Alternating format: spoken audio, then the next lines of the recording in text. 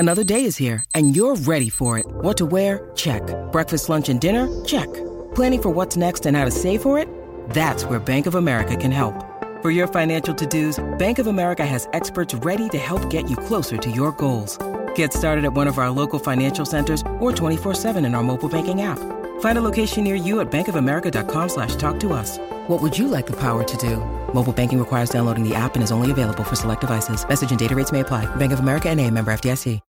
When you need mealtime inspiration, it's worth shopping Kroger, where you'll find over 30,000 mouth-watering choices that excite your inner foodie. And no matter what tasty choice you make, you'll enjoy our everyday low prices, plus extra ways to save, like digital coupons worth over $600 each week. You can also save up to $1 off per gallon at the pump with fuel points. More savings and more inspiring flavors make shopping Kroger worth it every time. Kroger, fresh for everyone. Fuel restrictions apply.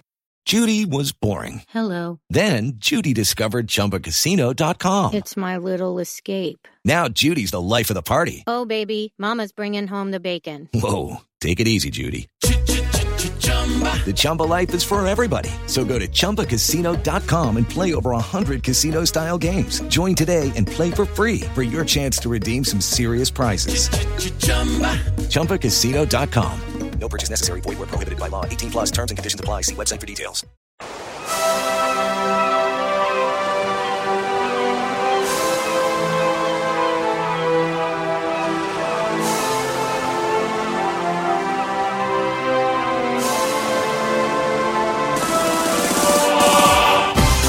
Hello and welcome to Footballistically Arsenal. I'm Boyd Hilton. Psychic Josh is by my side, which is a rare treat. Usually opposite. Yeah. Sammy Mockbell is back. Football reporter for Her Majesty's Daily Mail. Her Majesty's Daily Mail. Accurate? I think that's the accurate title. Yeah. And Dermot O'Leary is here for his, I consider this to be annual treat. I like to do more than once a year. Yeah, but this is just never seems to work out. It's a tradition, no. And I feel like we should form a guard. I'm opposite you. I'm the Corbyn to your man. You are. you really are. Yeah. Normally Josh is, but now he's Clegg. It's all different. He is Clegg, yeah. I think we should form a guard of honour for you, almost. Why? Clap, because you're an icon. That's very nice of you. Yeah, like John Terry. You're the John Terry of this. Can we do it on the 26th minute? Do the 26th minute, yeah. Maybe this might be the 26th podcast of the year. I don't know. No, we've done more than that. Oh, I think it's 35. 35? I think so. But we should say this is Sammy's first podcast of the season with us as well. Is it? Oh, okay. That deserves a guard of honour. We'll give you a guard of honour as well, if you want one. If you want to arrange your own guard of honour, John Terry style. Yeah, exactly. You can. This is more farcical than Chelsea. Wait till we get Sammy with that Chelsea. Oh, yeah, you were there. Yeah. We don't like to talk about. This is an Arsenal podcast, but come on. I mean, were you dumbstruck by that moment? Gary Cahill starts warming up on 20 minutes, and you're like, hang on, he's warming up. No one's got an injury. What's happening? And then it starts to sort of gather momentum in your brain, and then you think, surely not. And then he's at 25th minute. Cahill stripped, and it's just ridiculous, ludicrous, isn't it? I quite liked it. I didn't mind. I think if in America, literally, if Brett Favre or Tom Brady or a great sort of stalwart of the game had gone off something like that, no one would bat an eyelid. And we, like the fact when Garth Crooks lost it on final score, what's the matter with you? I know. I mean, we don't like Terry as it's because it's John Terry, isn't it? That's why. Yeah, exactly. I can't imagine any other Premier League footballer arranging his own guard of honour. That is rather ludicrous. I mean, come on. It was perfect. I think most experts would just want to savour every last moment and play as much as possible, and that is a bit unusual as a character. Yeah, right. Yeah. I think John Terry got changed and then put his kit back on to go. Yeah. Exactly. Presumably, he might not even play in the cup finals. No, he won't play. No chance. Well, we could borrow a few central defenders. Can he play for us? Yeah. He'd get in our team. Yeah. So this is our last normal podcast of the season, and also I'm going on holiday the day after the cup final, Josh. So I don't know what you're going to. I don't know. Your fantasy of having a post-cup final podcast is a bit. I think fantasy's a bit strong. I think if we win the cup final, we have to do some sort of podcast. Okay. Video link. Yeah, we can gather. Well, video link. Okay, on Skype. Join us on Skype. Skype. I don't really know how to use Skype, but we can gather. You know how to use Skype. You're the most technological person I know, and I know how to use Skype. Do you? How can you not use Skype? No, Skype's. I'm quite scared of Skype. I just don't really use FaceTime. I don't like using FaceTime. I hate it. That's strange. It is weird. Yeah. Yeah, but maybe we'll gather like in the concourse of Wembley or something and just record it on my. I'm throwing this out now. Yeah, I'm up for as that. a thing. Where are you? But yeah, well, have to get up to your. Arsenal and Chelsea did have quite a tempestuous relationship. That's true. Yeah. So we might have to run away. Okay. Remember last time we went to the cup final? We did stay around, didn't we? I think we went out and went back in, didn't we? That's right. I think we did. Yeah, for some reason. Well, that might be the cup final before. Oh, maybe. And then last one, we ended up bumping into Jenkins's mum. Oh, yes. She was wonderful, and she's from Finland. Carl Jenkins's mum joined you for a post-match cup final drink. She was a sort of half-time drink, She was lovely, wasn't she? She was very nice. He's adorable. Wonderful. Yeah. Nice guy. Yeah. So, obviously, we're going to preview the cup final, our thoughts on that. We've got the big game, the last game of the season to talk about, where we were there together, Dermot. You were there, Josh, I presume. Sammy, you reported on the Chelsea game, but you're aware of it. Yes. And lots of issues to talk about. We've got this whole Kroenke versus Usmanov thing happening, maybe not happening, who knows. And I thought we'd talk about our player of the season, who we think is the player of the season. Or obviously it's Alexis, but who our second best player of the season is. Anyway, but we were at the match against Everton, and we did play really well. I mean, we only had 10 men. We were great, weren't we? I mean, it was good. It was a good exciting game anyway. Yeah. Just a great game of football to watch. But I thought we were really, really good. I was no, that's not tell a lie. I've seen the sort of 3-5 whatever formation now a few times. Yeah. And I still can't quite get my head around that's what. But I can. I can't quite get my head around what it's for, but I like it. You understand? Yeah, I think it's a good point, because I think it's almost psychological. I think, and I think Wenger has kind of hinted at this in the press conferences, that he just thought we had to do something. So I think having more defenders on the pitch, which most of the time we do. Yeah. I think we just have good players. I think it's going to be good players on the pitch. That's just yeah, but just getting out of that habit of having the flat back four and whatever kind of marking system we had, it just wasn't working. I don't know why. What do you think, Sammy? Because our back three seem to play better as a three than they do as a two. Yeah, I think I agree with Boyd. I think it's something new for them to believe in. They've seen it work at Chelsea, and you know it's worked phenomenally well there. But it's weird. I find it weird that Wenger's so stubborn in terms of his tactics and the way he sets up his team, that he's now essentially copied a lick, which is fair enough. He's entitled to do that. But for a guy who's so, as I say, stubborn, and he's so set in his ways, for him to move away from that, it kind of underlines although he won't admit it, the kind of pressure that that stage of the season that he was under. In the press conference, which Josh and I Josh watches every press conference religiously. Don't miss him. Home and never away misses them. Conference. Pre and post match. Yeah. And I watched the one because someone on Twitter drew our attention to it, didn't they? So after the match against Everton, he did this press conference. And it was odd.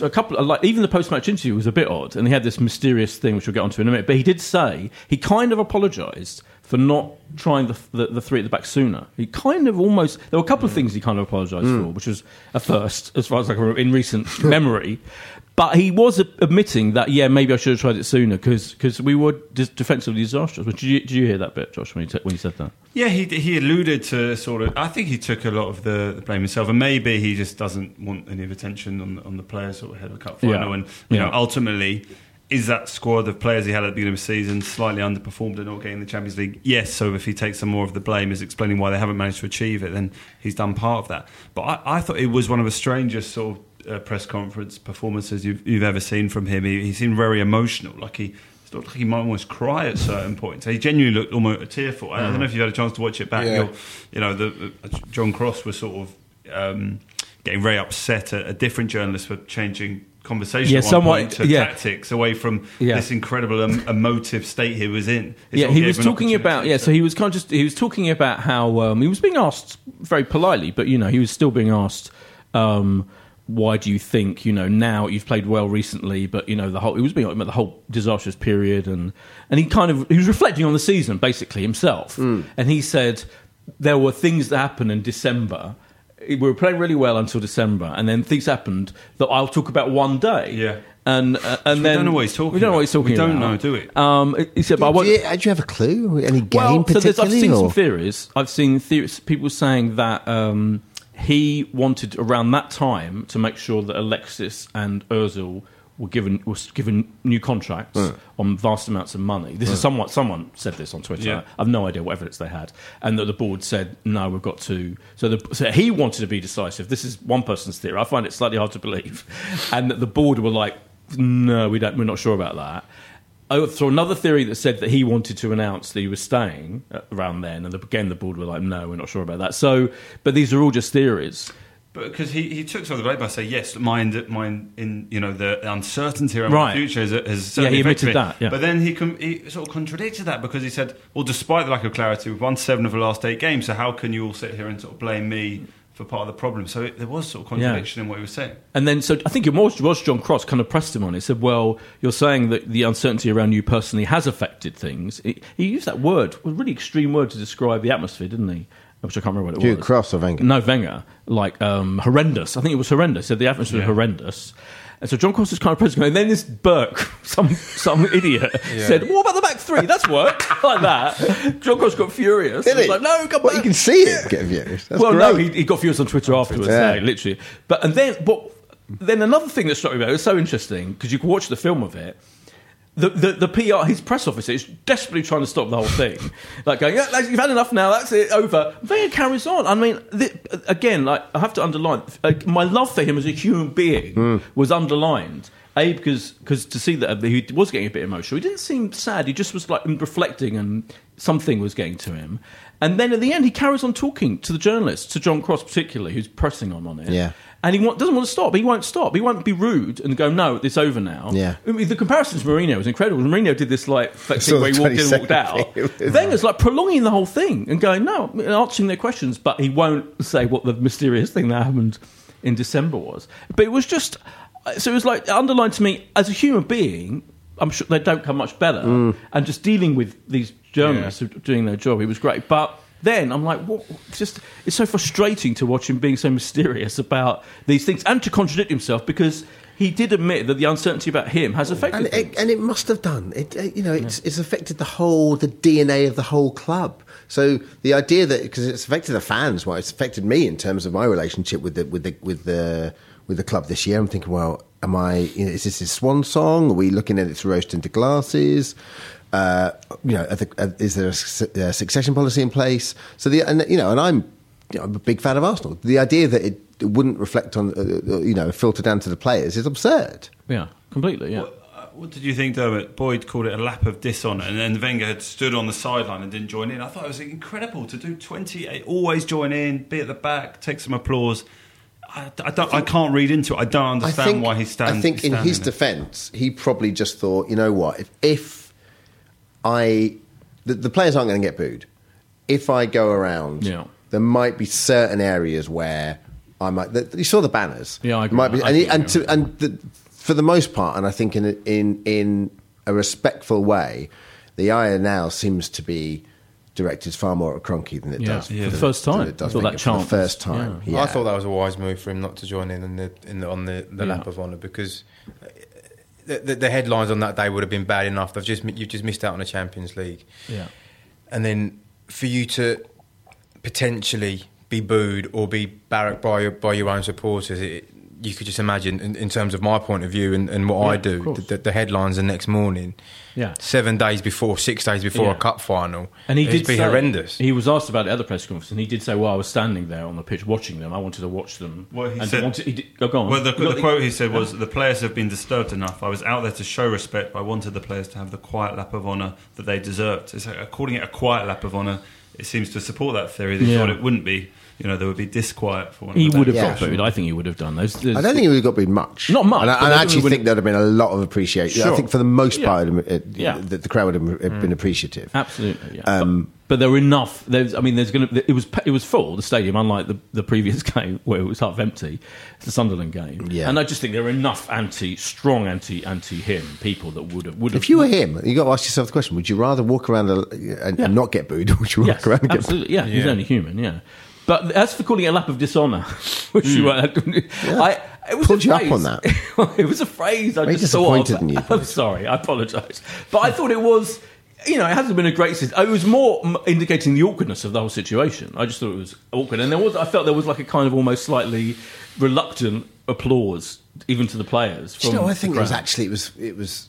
I liked it for the simple reason no one was calling anyone else a wanker. No one was getting booed. It was actually for the most part. Yeah.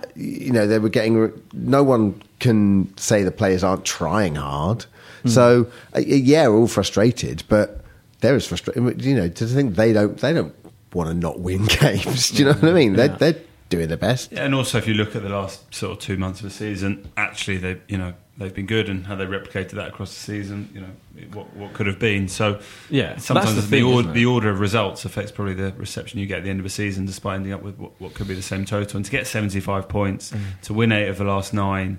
You're 1 point off. You've still got the cup final. I mean, it shouldn't have been. But it restored my faith a little bit in our fans. I agree. And don't get me wrong. For the most part, our fans are fantastic. But the minority and the growing minority that do boo their players and do stand up and abuse their players, I find quite disheartening in our club. And it restored my faith in our fans, in that everyone respectfully applauded every single player walking around that pitch. Yeah. It was notable that the Kroenke chant came up, and I think because that must be connected to the Usmanov issue. Mm-hmm. What do we feel about? I'm kind of torn, because on the one hand, I mean, I think Kroenke, this silent stand absentee owner who by the way is in charge of like 2 teams at the bottom of their respective leagues in America, in American sport, and it doesn't invest any of his own money. In fact, took out famously, didn't he, £3 million for some mysterious reason a couple of times. I find him a completely disheartening figure to own our club, but equally.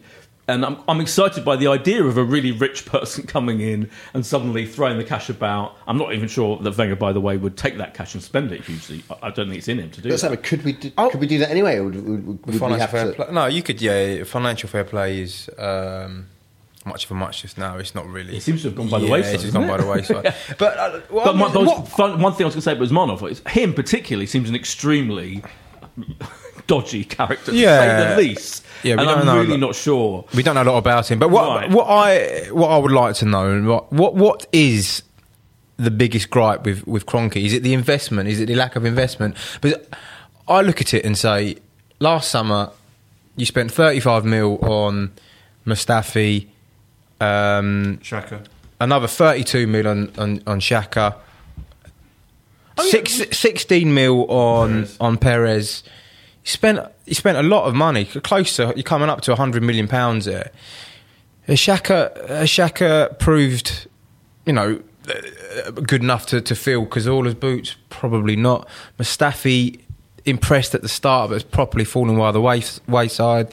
Perez, we don't know where he is. Yeah, yeah, just MIA. Now, see, I hear what you're saying. He's had the money. He's had the money. And he spent nearly 100 million on 3 or 4. Well, Rob Holding was a pretty big success.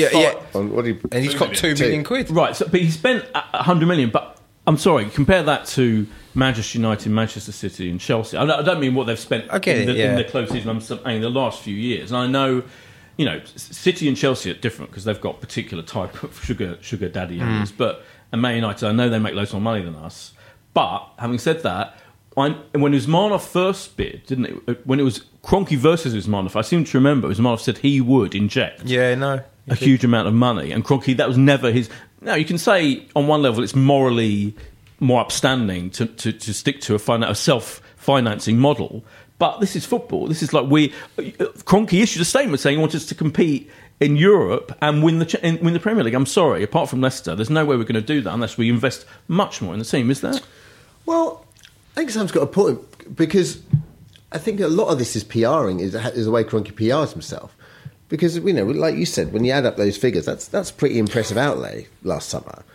But I think if you don't say to the fan, you don't turn up to the to fan meetings, to the Arsenal Trust once a year, if you don't come to the ball, if you don't see that, if you're not visible, silent. He's literally silent. Exactly. The thing is, you look at those Liverpool owners, and that they're there, and the fact they get the Red Sox, the fact that they haven't moved the Red Sox out of Fenway Park, the fact that they've gone and they understand the DNA of the club. I think that's really, really important. And I think. For my part, I want to see an owner turn up and engage with the fans and say there, I do have 150 million pounds. People say Roman Abramovich is quiet, but he goes to every single game. He's that incredibly every game. No one has anything bad to say about him that's involved in that club. And I have on fairly good authority as Monoff is making sure he's going to be at the cup final and seen at the cup final. And he, I suppose he has a good friendship with Roman Abramovich, and it could be the two of them are sat together. And I think just being seen is something that many people are sort of pointing the finger at. So. Yeah, I don't know. It feels terribly not like the Arsenal way to sort of have someone sort of incredibly rich and sort of throw money. It doesn't feel like the way we've done things through our history, and it's sort of something we threw at Chelsea and threw at Man City and sort of prided ourselves on managing to compete for an amount of time against them. So to suddenly have someone come in and do a completely different model doesn't feel quite right. But then I'm not sure we're going to win a title unless we do it. Right, I agree with you. We'll talk about this more after this break. Good evening, my loyal subjects. One has been asked to make an announcement on behalf of those lovely chaps at Ultimate Five-A-Side, so listen to Queenie. Here goes. After playing five-a-side football for 10 years, the Ultimate Five-A-Side chaps were frustrated with poor venues, referees, and increasing match fees, so they decided to set up a league of their own. Their first league was voted the best five-a-side in London. Ooh. They offer great value and an engaging website where each player has their own profile web page with all their stats, including a tally of assists. So if you or your team are looking to join an Ultimate Five-A-Side league, search for Ultimate Five-A-Side online or email info@ultimatefiveaside.com. That is all. Queenie out.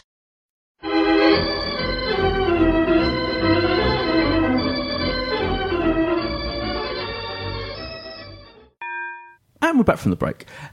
My question is, if Kroenke's saying now, in response to this thing, I want Arsenal to be competing for the Premier League and in Europe, what's the model for that? It's either spend the kind of money that Manchester United, Chelsea, Man City, and are spending, or it's what's the alternative? Cling on, certainly retain Alexis, which, by the way, Wenger also said if we retain this group of players, he said then we only need to have one or two. I think he's right. But one or two. What if the one or two are Mbappe and the greatest defender in the world? Fine. If the one or two are this striker we're signing from Belgium, I'm not so sure. Do you know what I mean? And is Wenger capable of spending 85 million on a real world-class striker? And I think that's what we need. I genuinely think there's no way we can win the league, certainly not compete in Europe, without a world-class striker forward that's going to cost £80 million. The criticism of Arsene Wenger has always been that the money's been there, but he's been scared to spend it because once he spends it, he then has to deliver. Yes, and to an extent, yes, they spent heavily last time. I've just with Mustafi and that, but they didn't go and buy that elite, world class centre forward that we all know. It's clearly obvious that they're crying out for. Yeah. I think Giroud's a good player, but is he going to win you a Premier League? Probably not. No, he bloody isn't. Welbeck's, bless him, he's just not a natural. He's not a natural finisher. I think Welbeck needs to run in the team. I think Welbeck gets 5, 6, 7, 8 games on the trot and doesn't get injured. I think he can be a natural finisher, but I do think we need someone else as well, and probably spend a lot of money. The difference, I think, between us in terms of the money and the other clubs, Tottenham notwithstanding, I think we're in a very similar situation to Tottenham. Is that most clubs can afford a busted flush to spend a lot of money on a big player, and for that player maybe not to deliver and still have a relatively good season. Ourselves and Tottenham can't do that. So we have to make sure that our 30 to 40 to 50 million buys are great buys, i.e. Alexis and Ozil. So players that come in don't need the year of the pace and the frenetic pace and the intensity of the Premier League. They can just turn up as adults. And Wenger's not, his history isn't to buy that sort of player. His history is to buy someone, put incredible belief and faith in them, and coach them into making them a great player. But I do think he's capable of doing it. It doesn't feel like Usmanov and Arsene Wenger are a match made. It just doesn't feel right. It almost, if one were to change, if we had a new owner, it would feel like a natural time maybe for them to go. But I think what we're going to see in the next 4 weeks is a massive PR play from everything around Usmanov, and it will start at the FA Cup final by being seen and doing media, and it might be meeting with fan groups, and it will be doing, because his only way in his head, from what I understand, is that there is that much fan pressure to get the owner out. That's the only way he'll leave if it becomes just too much, not worth the bother. Do you think he will? I mean, it seems unlikely. I mean, why should he? I don't know if the sort of same passion is still directed to the Glazers, but I've never met a Manchester United fan that supports the Glazers being there. They don't seem to care. They just seem to, they're going to be staying and use the club and the financial leverage they use it. But then, I mean, you could argue obviously they haven't had the success that Man U are used to having, but they're still there or thereabouts and winning cups, and they're in another final. So you're buying Pogba for the money. Exactly. I mean, it is true that I do feel that if Wenger bought Pogba for 89 million or whatever it was, and he'd had the season he's had, he would have got so much. Wenger, yes, he would have got absolutely slaughtered. Yes, and somehow Mourinho kind of rises above it, doesn't he? And just kind of, I don't know. It just it is. I think that is definitely the case. There's an interesting Gunner blog who has 150,000 followers on Twitter, more than me, and Dermot. Oh, Dermot's not. You're gone from Twitch, haven't you? No, I'm still on. Oh, still not. Oh, okay. But yeah, Anyway, Gunner blog did this poll today saying, who would you prefer, Kroenke and Arsene, Kroenke and a new manager, Usmanov and Arsene, Usmanov and a new manager, and Kroenke and Arsene got 4% people. Kroenke and new manager 5%, Usmanov and Arsene 40%, 51% preferred Usmanov and a new manager. So I do feel that, I mean, that's not scientific, obviously, but I'm kind of with them. I feel even though I am talking for the moral reasons, it's terrible, isn't it? Yeah, you're awful. It's football, isn't it? But what's his name? The Chelsea owner, Abramovich. He's a dodgy customer. There's a whole panorama about him. We only think Usmanov is a dodgy character. We don't really know too much about him. I'm sure you must know more, so. But I don't know too much about him. He only looks like a dodgy character because he looks like someone who should work in the Russian embassy and toughen around Red October. That's how he looks. So we immediately just go, he is shady, that guy. No. And he wears kind of light brown shades all the time. So he does look properly out of Tinker Tailor Soldier Spy. You're right, but there's more to that. If you Google him, someone tweeted something when it was announced that he was making another bid for club, saying check what Usmanov's been up to recently. I mean, I'm just saying, not pleasant. He did some video. There's a video of him. It's extraordinary to watch him. Anyway, but yeah, I don't want to get leaked. I think Sammy's point, I agree with. I think it's a PR thing. I think Kroenke would come out and just said, but if you don't engage with the fans, and how you hope the fans are going to engage with you. Absolutely. So do we think, I mean, now, the other big thing, of course, that's still unresolved as we speak now, a few days before the cup final, is Wenger staying. It's still... There'll just be a statement. There'll be a little statement that's prepared. It doesn't matter if we win the cup final, lose it. How many more years, Josh? I believe that he's definitely he's not going to accept one. So no, well, one would be he shouldn't either. One would be pervert. I mean, even though I think you should go, one would be weird because we have to go through this again in a year's time. I mean, I can't face that. But do you agree, Sammy? He's staying. I'm 99.9% sure he's staying. It's gone on. If they were to pull the plug now, or if he were to turn around and say no, I'm not signing, it's gone far. It would leave them in the lurch. They've not got a contingency plan in place, and. Yeah, the summer would be an absolute disaster, recruitment-wise, and managerial-wise. It just I think what will happen if we win the cup final, maybe in the post-match press conference, but it's all died down, the players have done the celebrations, and he's doing the press. He might say, "Yes, I'm staying home to my future." And if we lose, he will not say it, and there will just be a statement on the website the following morning saying he is signed for 2 more years. I just think that is how it will play out this weekend. Okay, and what's your feeling? We haven't heard from you for a few. I mean, you've been a staunch Wenger supporter, but you've had you must have had your fluctations. Oh, of course, I waver, yeah. But you still think fundamentally? I read a piece. I can't remember. I imagine it's by you. and essentially, it was after the Man City semi-final, and it just alluded to the fact. And I know that there's fractures in this argument, but it's essentially it said that some Arsenal fans that boo him are under the myth of privilege and the fact that we're through to the third final in 4 years and have qualified for the Champions League for 20 years in a row should allow him to retire when he wants to retire. And I read that article and I had a Road to Damascus moment, and I just went, they're right. I think it was Ollie, what's his name? Ollie, who's on Sunday Supplement sometimes. Ollie Kay. Ollie Holt. Yeah, I read that. Right. You know what? This is never going to happen again. And I know I'm looking at this through rose-tinted glasses. No, a manager is not going to do Fergie time and Wenger time ever again. You're not going to have a 20-year manager because the pressures in the modern game and all the things that I really don't like about the modern game dictate that it'd be very rare for that to happen.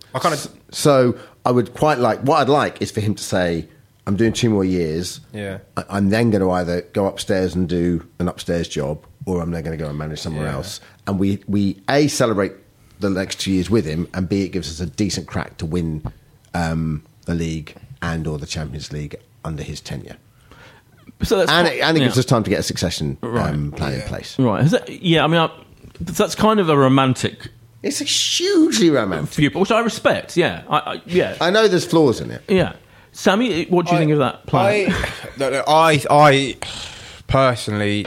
I think he should walk away this summer. Yeah. I know it's not what he wants to do, but he should. But at the same time, I don't think he should be hounded out by the supporters who, 10 years ago were, hanging on every word he said. And I know there's an imbalance there, because how do you get rid of him by just letting him carry on as normal? But I think he's, as Dermot says, I think he's on that sort of legendary level status that it pains me to say, but he should be allowed to dictate, do what the hell he wants, to dictate his clearly he can his future. It's interesting that Fergie, you mentioned Alex Ferguson, he's now like his best mate who's supporting him and says he should. He says they're exactly two peas in a pod, I guess they are, aren't they? Yeah, I mean it's weird because.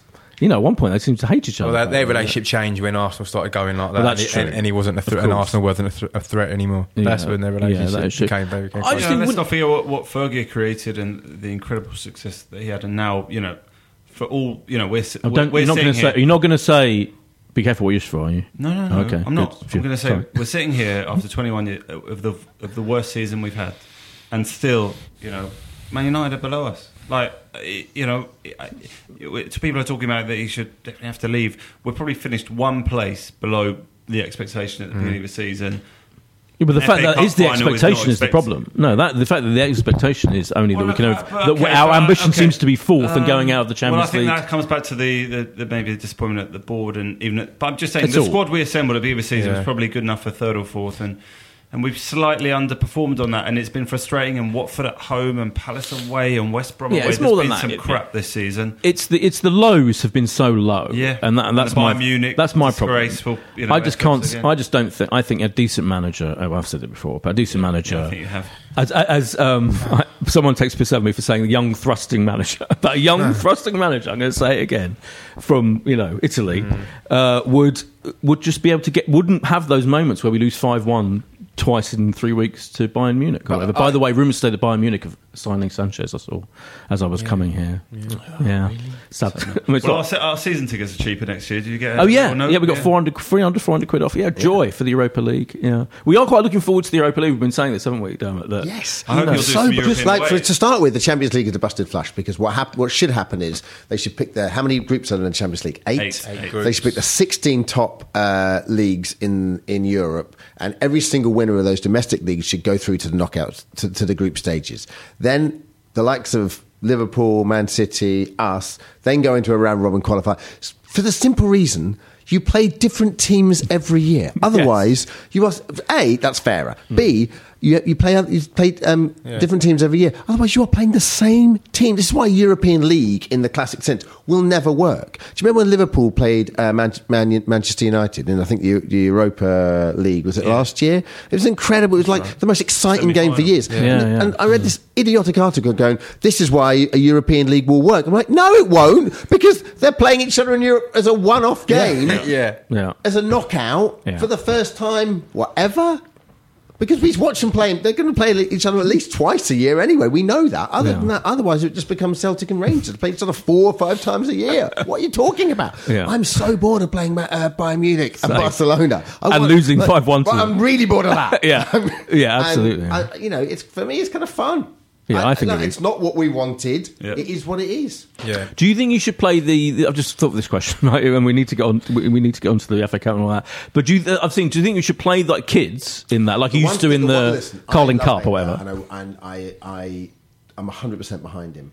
The one thing I would say is, and where I do respect Mourinho, is Mourinho just goes out to win every trophy he possibly can. And I think we need to do that more, because winning begets winning. We should have won about 3 or 4 League Cups in the last 10 years, because it just, the confidence it gives the fans. We all know the League Cup is the 3rd most important trophy domestically, but it's still a trophy. It's there. It's there to win. Let's try and win it. If we'd have won the one against Birmingham, then history would have probably been rewritten. So why aren't we trying? So why wouldn't we? We should absolutely try and win the Europa League, because the Europa League is probably, even though it seems to be a ludicrous amount of games, the Europa League is probably easier to win than the Premier League. Oh, yeah, definitely. Right? Yeah, so why would we want to try and do that? Yeah, because that way we can get into the Champions League. It's more realistic, yeah. And it's silverware. Wenger look down upon that, though. He's not. He will. I think. He will. I think the squad will be big enough to give fringe. There'll be fringe players you can. You don't have to play the kids. There's enough.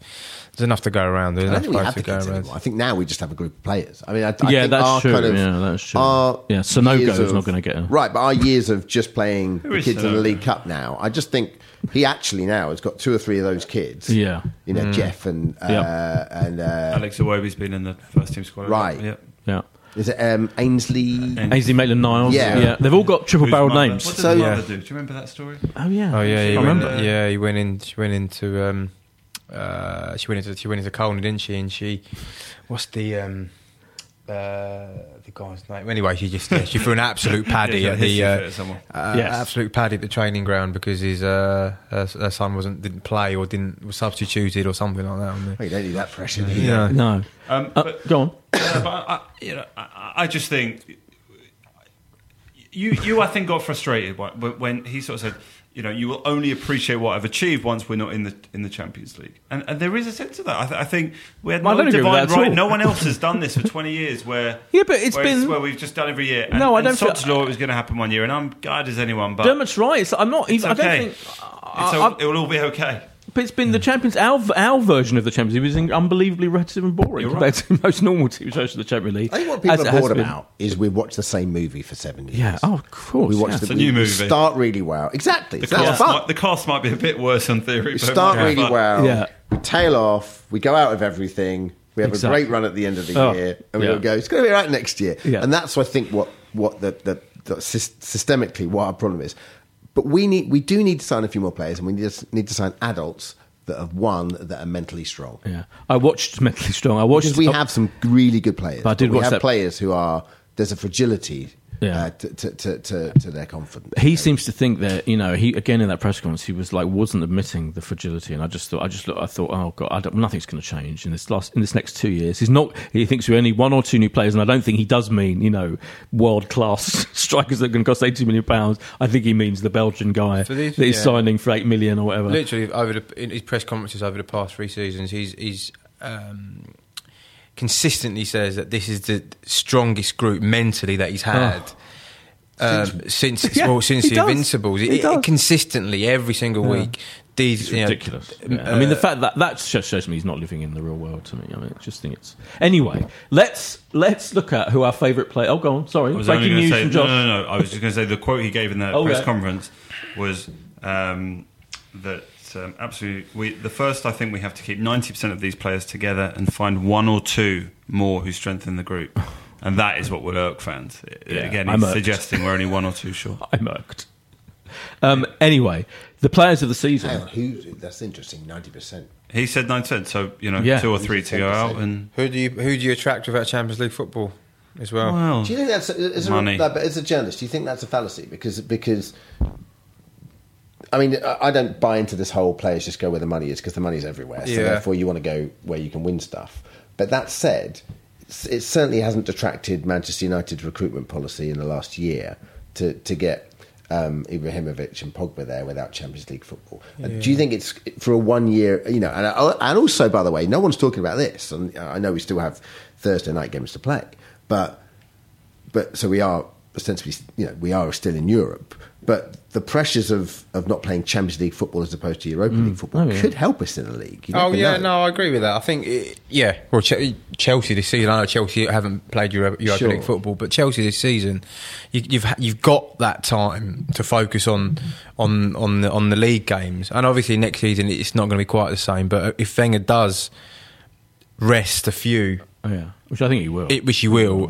For those Thursday games, and they can focus on, devise a training plan where they can focus on the game ahead at the weekend. But do you think the players wouldn't come to Arsenal because we're not in the Champions League anymore? Yeah, I do. I do think there's still a prestige. But then, but the thing is, it's a guarantee. If you don't get it, if you don't qualify again the year after, then you're tied into a 4 or 5 year contract. But that's surely what. Obviously they've got to play the UEFA Cup final, but that's what Pogba and Abramovich were probably thinking when they went there. I think if you're going to pay the player, if you're going to pay the player $300,000 a week, and you're Man United or Chelsea, then they probably don't mind that much. And I'm not saying they're doing it just for the money, but I can't see. I think for us to get top players and not be in the Champions League, I find it difficult to believe. It'll be difficult. I think being in London it will work in the club. London is a big thing in our favour, isn't it? In fact, someone in the club's favour, massive. Someone was saying in the week, Football Journalist was saying that's a much bigger deal now than it used to be. That basically all these big stars, they are very much attracted by being in London. Massive. Just about can deal with Manchester and can't really deal with anywhere else. It's hard for other managers of teams up in another country, finding it hard to attract them. So it's an interesting theory. Who are players of the season? So this very interesting article that was written for Bleacher Report ranked our 29 players that have played in the first team this season in order. One was obviously Sanchez. So apart from the hipster Arsenal fans that still think Sanchez is overrated, and some of them even want him out, I'm assuming we all think Sanchez is. That? Chasnuki Burden, occasional guest on the show, hates him. I mean, I'm paraphrasing. There's this whole group of people who think he's overrated and doesn't. I don't know, selfish and all that, selfish, childish, which he probably is. Yeah, he's both those things, but he's really good. Well, indeed. Yeah. So, assuming we all think he's our best player, which I think we do, who will then be your player of the year, player of the season? That's a good question. Give us a couple. And so in this, let me just say one. I'll give you. Koscielny before. So guess who the fourth best is in this article? Why did you pick fourth? Well, because it's Theo. I'm giving you the answer. So Theo's had a great first half of the season. First half of the season. I don't even think Theo's fault. He's had a bad half. Well, exactly. Second part of the season because he hasn't played. So I just wanted to get that out there. That fourth in this article. Yeah, very good article. Well, I'll just kick off. I thought Theo was the best player for the first half of the season, and I've really liked Bellerin on the running. Yeah, interesting. Oh, see, Bellerin for me prior to his injury was the best right back in the Premier League for me, hands down. But since the injury, he's had a few. I think he's had a few dodgy performances, and I don't know if this right wing back role suits him. Do you not? No, I like it. No, I don't think he does. I don't know if he's got the enough quality in the final third. To make it work. I think Chamberlain is more suited to that role. He looked really suited than Bellerin, but he has that. Because he has that quality, doesn't he, to for a trick in the final third. Where Bellerin is, he's a right back essentially. Yeah, absolutely. So. Josh, the only one I can really think of is Koscielny, who when I look at the team sheet, and the one you really want to be there at centre back kind of throughout the season, despite his horrendous tackle on Sunday. We didn't even talk about that, so I forgot about that. Yeah, so that was Koscielny, because they tried to get him off the red card. They tried to get rescinded on what grounds? Optimistic. I mean, Jesus, carry on. Mustafi was good in the first half of the season, but then, it has really dropped off. Holding looks really promising, but still got the odd error. There's one centre-back at our club who you just want to see there on the team sheet is Koscielny. I don't know where was he in this list he was that we had? Second, yeah. Second. He was second. Hey, and Merza was third. Merza, as I'm calling him. the three at the back, I thought Gabriel's played so much better since. Yes. Yeah. Oh, yeah. Totally. He's been great, since that, yeah. Also, actually, when I saw Koscielny run over to make that challenge, I thought it was Gabriel, because that's naturally a very Gabriel. Yeah, totally. He was stunned right across. Immediately, I was thinking, oh, Gabriel, don't do that. It was right in front of us down in sort of block 12, and as soon as he did, I just went, please not red. I thought it was red. It just looked so bad. It's one of those you see coming, you're like, don't. Yeah, absolutely. If it'd been any other player doing that one of our players, everyone would have been. It's also, obvious bar Sanchez, and it's the one player you just don't really want out of the cup final. Well, and then we're compounded obviously by Gabriel. Yeah, what we're going to do? Anyone follow American football? Not really. No. Okay, so the first ever black quarterback to win the Super Bowl was a guy called Doug Williams, and Jay Schrader was the starting quarterback of the Washington Redskins, and he got injured leading up to the final. And Williams was a very good quarterback, was second string journeyman, and no one thought he was going to have a good game. It was against the Denver Broncos, who at the time had John Elway, was one of the class of '83, one of the greatest quarterbacks of all time. Williams came in, and I think his memory serves me correct. The Broncos scored first, and then Williams came in with this like wonder kid running back who never really had as great a season. A guy called Timmy Smith, I think his name was, and they destroyed the Denver Broncos. My point is, it's set up for Mertesacker. Oh yes, yeah. He's going to come in. He's got the potential. He has. Sammy, not sure. I don't know if he will. I think Mustafi's fit, so he has to play him. There's no one else to play. No, so it's going to be what, Mustafi holding Monreal. I blows my theory out of the water. On the list. No, I mean it's definitely an option. Rudy moment. Yeah. But he's an Arsenal captain, so to start a game would be a bit unusual. Yeah, but he's played 32 minutes. I'm not allowed. Banned by Wenger for the start a game. He played. Okay, that is something we need to. He is staying, isn't he, as well? Yeah, he's staying. Yeah. Yes. Well, we should make. Last week we should make Holding captain. I mean, that's Roberto Holdini. Yeah, I'll call him. Yeah. So we Czech captain, because Czech's going to play. Yeah. I'll be fine with that. The cup final where you don't know. Oh, do we think? What do you think he's going to do? I've got a theory. So we've got his press conference tomorrow. Oh yeah. So I'm going to obviously ask him the question. Yeah. If he doesn't answer it, then I think it will be Czech playing. If he confirms us, if he confirms a Spina. But you've got to play your best 11. Don't you? You've got to play best 11. Who's the best manager in press conferences? Like who do you look? I don't want you being discreet, but who do you look forward to sitting in front of and going, I don't know what this guy's going to be like? Wenger. Really? Wenger. Yeah. He's no matter the result, no matter what what he's written that morning, he will front up. He'll answer your questions, and he'll give you the time of day.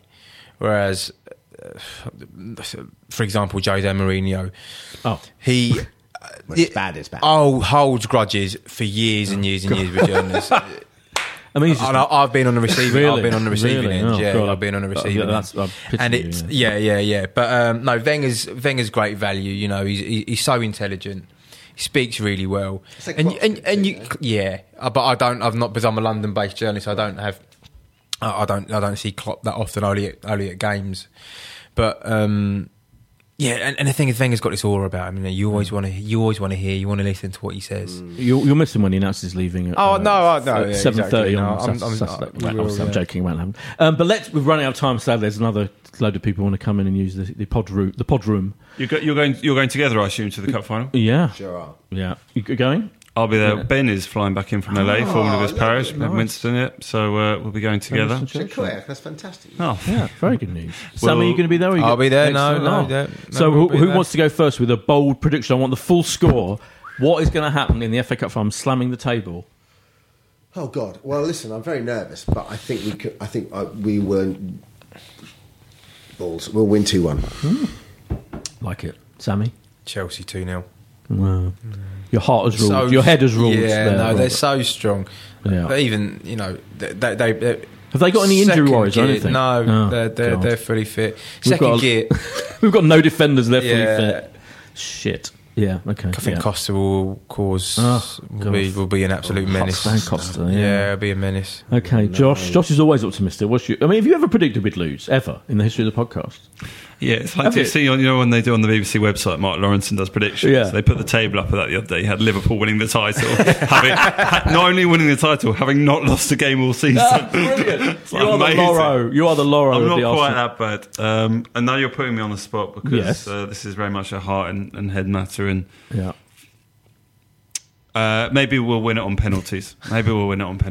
Maybe we'll scrape our way. A bit like the United final in 2005. Maybe we'll find a way to so what do you think the score will be at the end? 1-0. Okay. We'll take it. Depends. I think we're going to win. Yeah, I've got this weird. You know what? I know. Who is it? It's not. I just think. I think they've the way they pulled together in recent games has been very good. And I thought going down to 10 men. I thought we were going to capitulate. I thought they were going to. I thought it was going to be 2-2 on Sunday. And I now think we'll win. And I just think... will you sing There's Only One Arsene Wenger if we win? You'll join in with that rendition? Yeah, I'll sing that. Yeah, I still want him to go. I'll sing that. Is that contradiction? I don't know. But I think we'll win by... I think it'll be... I think it'll be 3-2. I think it's going to be a good, weirdly open game. I'm going Maverick. I'm going full-on Maverick. Because I think both teams will be in kind of open. They want to just attack and do well. And I can't see Chelsea winning the double for some reason. I know they're brilliant. I know they've had... they're a machine. And Conte, I love Conte. I think, I've been managing us in a second. But I just can't see it. It doesn't feel like a double winning. Yeah, you can get to them as well. They don't keep many clean sheets. Yeah. So I have some logic. They don't keep many clean sheets. And you just said 2-0. If you could get, but if you could get, if Sanchez can get into the heart of the defence there. And Sanchez got to have a great game. Yeah. And they've got to have a bit of a crap game. But I think 3-2. Thanks so much, Dermot, Sammy, Josh. It could be our last podcast season. I mean, I feel like Wenger-esque. Like we might do another one. We might. I'm leaving you all. Do you think the uncertainties affected the quality? Apologies for. Let's announce we're going to do one sort of just after the cup final. Yeah, there'll be a 2-line statement on Twitter after the cup final. And either we will be or we won't be. But it could be the 4 years together, Boyd. Blimey, incredible! It's been amazing. I've said it before, but it's all down to you. Play a montage. Let's have a montage. Thanks, bye. If you like this podcast, come and join me, Mark Webster, for The Whistleblowers, a weekly show that looks at the topics that all football fans are discussing this week at thewhistleblowers.net. And it happens to be brought to you by the same lot that produced this one. Sports Social Podcast Network. Okay, round 2. Name something that's not boring. A laundry? Ooh, a book club. Computer solitaire, huh? Ah, sorry, we were looking for Chumba Casino. That's right, ChumbaCasino.com has over 100 casino-style games. Join today and play for free for your chance to redeem some serious prizes. ChumbaCasino.com. No purchase necessary. Void where prohibited by law. 18+ terms and conditions apply. See website for details.